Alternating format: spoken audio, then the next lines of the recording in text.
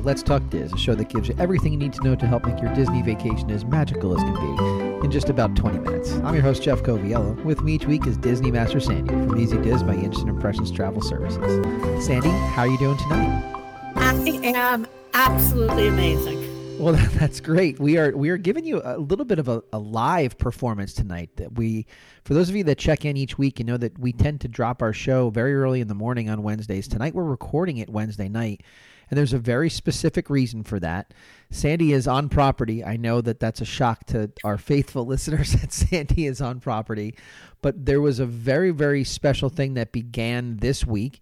You were there for it. We know we had to do a show about it, so we're trying to do it as live to tape as possible. Tell us what's new and tell us what you saw. So I'm going to tell you there's a lot that's new. We're going to focus tonight on Luminous, A Symphony of Us, the brand new nighttime spectacular at Epcot. But I would be remiss if I didn't say that started December 5th, which, as many of you know, is Walt Disney's birthday. Mm-hmm. And it was a huge day in Epcot. They opened the nature section at the front of the park, which is where you will find the new statue of Walt that you can go sit on the bench with Walt. And he has a great view of the fireworks, I have to say. That's the direction that they've got him looking in. And those of you who have listened to our show on Candlelight or have ever talked to me, you know that I have such an incredible love for Candlelight, which is why I'm saying I'm amazing. Not only did I see the Walt statue yesterday, the opening of Luminous, but the Candlelight narrators lined up for my perfect combination. I have listened to John Stamos and Neil Patrick Harris 2 days in a row. Oh, man. New fireworks. Like, it doesn't get a better time in Disney for me than this. You might not come back. That might be that, aside from the apparent surprising cold weather for you that you shared before we started recording tonight, there might be no reason for you to return to the northeast part of this country. You know, the boys are going to be done reading, and I will make my way back home. There's work to be done, but I am excited to talk about this new fireworks show. And again, listeners will know that I was not excited to talk about the last two fireworks shows. So take that as a great sign to start off this evening. Well, you were always an unapologetic Illuminations fervent supporter. So, and there are plenty of people that are listening to this show that's definitely who they are. So Luminous, A Symphony of Us, very, very long-winded, tongue-twisting name for a show. I'm sure everyone will just call it Luminous. I'm sure that's what it will be shortened to. Let's break down. I'm going to give you kind of free reign tonight. A lot of our stuff is a little bit more structured than tonight, but I'm going to kind of give you a chance to explain pretty much everything you saw. I'll pepper you with some questions, but I guess the very first thing that we need to ask is, when does this show air? Just like past shows, Epcot is really the park that is standard in what it does. It is 9 p.m. every night, except for Thanksgiving to New Year's. Because of that third candlelight show, it moves from 9 to 9:30, but they don't vary from that. So you can plan on it like clockwork. So right now, because it happened to debut in that time period between Thanksgiving and New Year's, you caught it at 9:30, but once the holiday season is over, we can expect it at 9. That is correct. What about the runtime? We had mentioned Illuminations. That's obviously the show that ran for what feels like forever at Epcot. Give us the runtime between this show, Luminous, and Illuminations. You know, I am, as you put it, unapologetically an Illuminations fan. I think I am going to become a big Luminous fan. I can see myself watching the show again and again like I did with Illuminations. I still can't get that full name, Luminous Symphony of Us. It's written in front of me at the moment, but I keep calling it something else after Luminous. So sure. My apologies to the Imagineers. But I am going to take a little bit of tonight to give some Illuminations comparisons. And I will be honest and say that I did have to go and look up the original start date of Illuminations. And you know what, Jeff? It feels like it ran forever because it kind of did. It's been running for 30 years. Yeah. Yeah, I mean, it's really the only evening show that I ever knew, to be fair, until it's had some variations, but it has been the show. And the funny thing is, again, I did some extra research for this show so that I was not just spewing my opinions, but hitting me with facts. And I, at first, thought this show is shorter than Illuminations. It really flew by.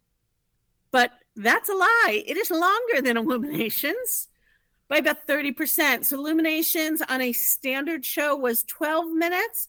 This is a little bit over 16. Okay. And for those of you who aren't here right now, again, you're missing out on all the holiday fun, but I get we can't all be here in December. And if you just can't be patient and wait, take a look on our YouTube channel. I did record it all for you. And I think you're going to love it. There's a lot of great music to it, a lot of great things. And one of the things that I will readily say I was super critical with the last shows about is they weren't designed, in my opinion, to be seen by the number of people that Epcot has. Well, I always had some favorite viewing areas for Illuminations. Any spot around the water you got, if you could see the water, you could see the show. And 90% of it, I felt like, had the same view. Some variation on the angle, but it all offered a great view. That wasn't true for the last shows, but they got back to that with this. So phenomenal job in layout. And maybe it's because we did have to say goodbye to that moving globe of Illuminations. See, I'm not quite ready to let Illuminations go.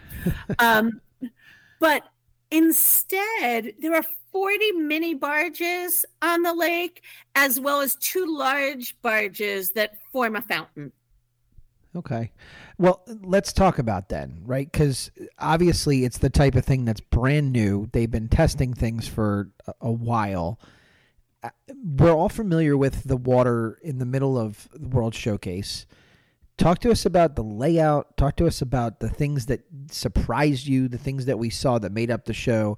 I don't want to really spoil it for folks, but give us a little bit of a breakdown of what we saw. You said you want to compare it. So I guess, show style and different elements that exist that we've seen not only in Illuminations, but maybe in other shows that we've seen, stuff that maybe wasn't as successful in other places. Maybe we see it here. Break it down for us. What did we see that really, really caught your fancy? As much as I'm not a fan of change, one thing that there is no getting around is that technology just gets better and better, and Disney's ability to stay on the cutting edge of that and introduce new things is right there. And so this show really has old features, enhanced features, new features. I want to clarify, though, on the word fountain, because, again, the last show that was there, I won't even give it a name anymore. One of my criticisms, as well as many other people, is these massive barges that made up fountains took up the lake and just ruined the view all day long. Yes, I agree. That was awful. And one of the things that they went back to is the large barges are not stored on the lake. So if you are in Epcot in the morning, we're back to that pristine view that we've walked across. We've been in Future World. We've come through that new nature area. We've crossed over to the World Showcase, and America is right in front of us, and the whole thing is grand. The other thing it does, which is one of these cool little facts that I love, is in the afternoon, in the 3 o'clock-ish hour, you can either say that you've timed it right or timed it wrong. But I love to end up by Africa, where if you didn't know, there is a bridge that opens around the World Showcase that allows them to bring those barges in. And I think just watching them steer them in and, open up that walkway is a really cool thing to see. Cool spot to catch some birds watching too, because there are just so many birds that line that little waterway, that little, tributary, so to speak, that goes from one area to the next. So you mentioned fountains, right? What about things like, we've done a show on sensory. What about things like lighting or any kind of like lasers or any kind of projections on water or anything like that? Like anything that we saw that you remembered that was worth talking about? There was a lot of lighting effects and laser effects, along with an incredible amount of pyrotechnics. Okay. One of the things that surprised me, even though they give their standard announcement that, once the show goes dark, it will be dark around the lagoon and please stay in one spot until the lights come back on. It did go darker around the lagoon. It did not go blackout. There was still a good number of lights. And again, depending where you were watching from, if you were looking at Spaceship Earth instead of your back to Spaceship Earth, which also then had you looking at the beautiful Christmas tree, it was light galore. I won't say it distracted from the show for me, but I guess I always remember that opening moment of Illuminations where all the torches around the lake are lit. And if you're there this time of year, you appreciate the extra warmth that they give out. And as that first beat of the music would go off, the torches would blow out, the country lights would go out, and it would be pitch dark till you saw that first firework. We don't have that now, which for some is very good. One of the things that they did keep from the last shows that I definitely caution people about is, and I can't tell you exactly where it is, they did a great job hiding this, but they were able to really make the show very 360. It doesn't all just shoot from the middle. So there are some areas right on the other side of the fence where you could be that you may get startled as pyrotechnics are shooting from there. Sure. Again, it adds a lot to the depth of the show.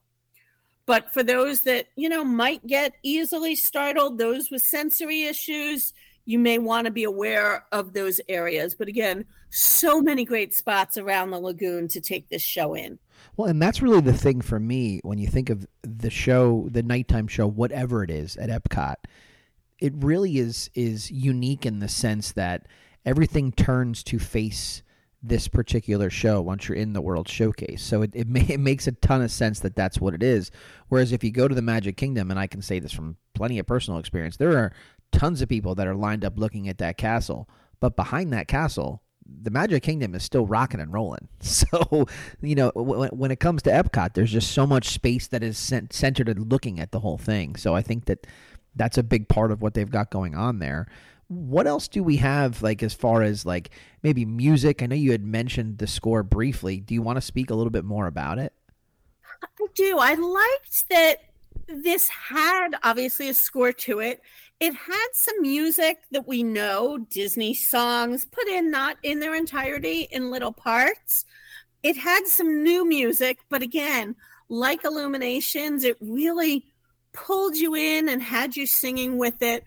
One of the things that they really did with this show is I think they worked hard to make it reach everybody, to show an awareness and what Epcot is really about it being multicultural. Yeah. So the show starts with greetings of hello in various languages. Oh, that's cool. And it's kind of interesting. And again, I think I'm going to need to see the show many times to really catch all the nuances in it. Sure. But there's a little bit of a storyline, and then there's some music, and then a tiny bit of a storyline and some music. And one of the things with the music that we may know from their IP, it would do a line or two of the song, and you're like ready to sing along. And then all of a sudden, the song kept going, but it was no longer in English. Interesting. And I loved that aspect of it, even though as my daughter will tell you, I have zero foreign language capability. I loved how they really brought that into it for everybody to appreciate it, for those who are only English speaking to really get that bit of culture and that grasp that Disney really is available all around the world. For those of you who have kids that are linguistic lovers like my daughter is, I encourage you. There are so many great things that you can buy that are Disney things in multiple languages, whether it's, the musical score, you can get it sung in English and Spanish and French, and Disney coloring books and all kinds of things. Again, when we talk about that edutainment, this show really brought it all home. I will say, again, I don't think I grasped all of the wording and all of the parts of the show because I was just so enthralled with the music and the effects. But there was a little part that I probably could have lived without. The storyline is about living together and then unfortunately losing things and people. But again, I don't think most people will catch all of those nuances because you're just so wrapped up in the music and the lighting effects. Very cool. I mean, when you said that and suddenly we're in other languages, that to me is just, it's just on point. Like, it's exactly what the World Showcase is supposed to be. I think it's really, really fun. You had mentioned the fountains. I'm assuming that that's a big part of what this particular show has to be. So that had to have taken a significant amount of coordination. It did. And there was an interesting video that I was watching on the making of the show.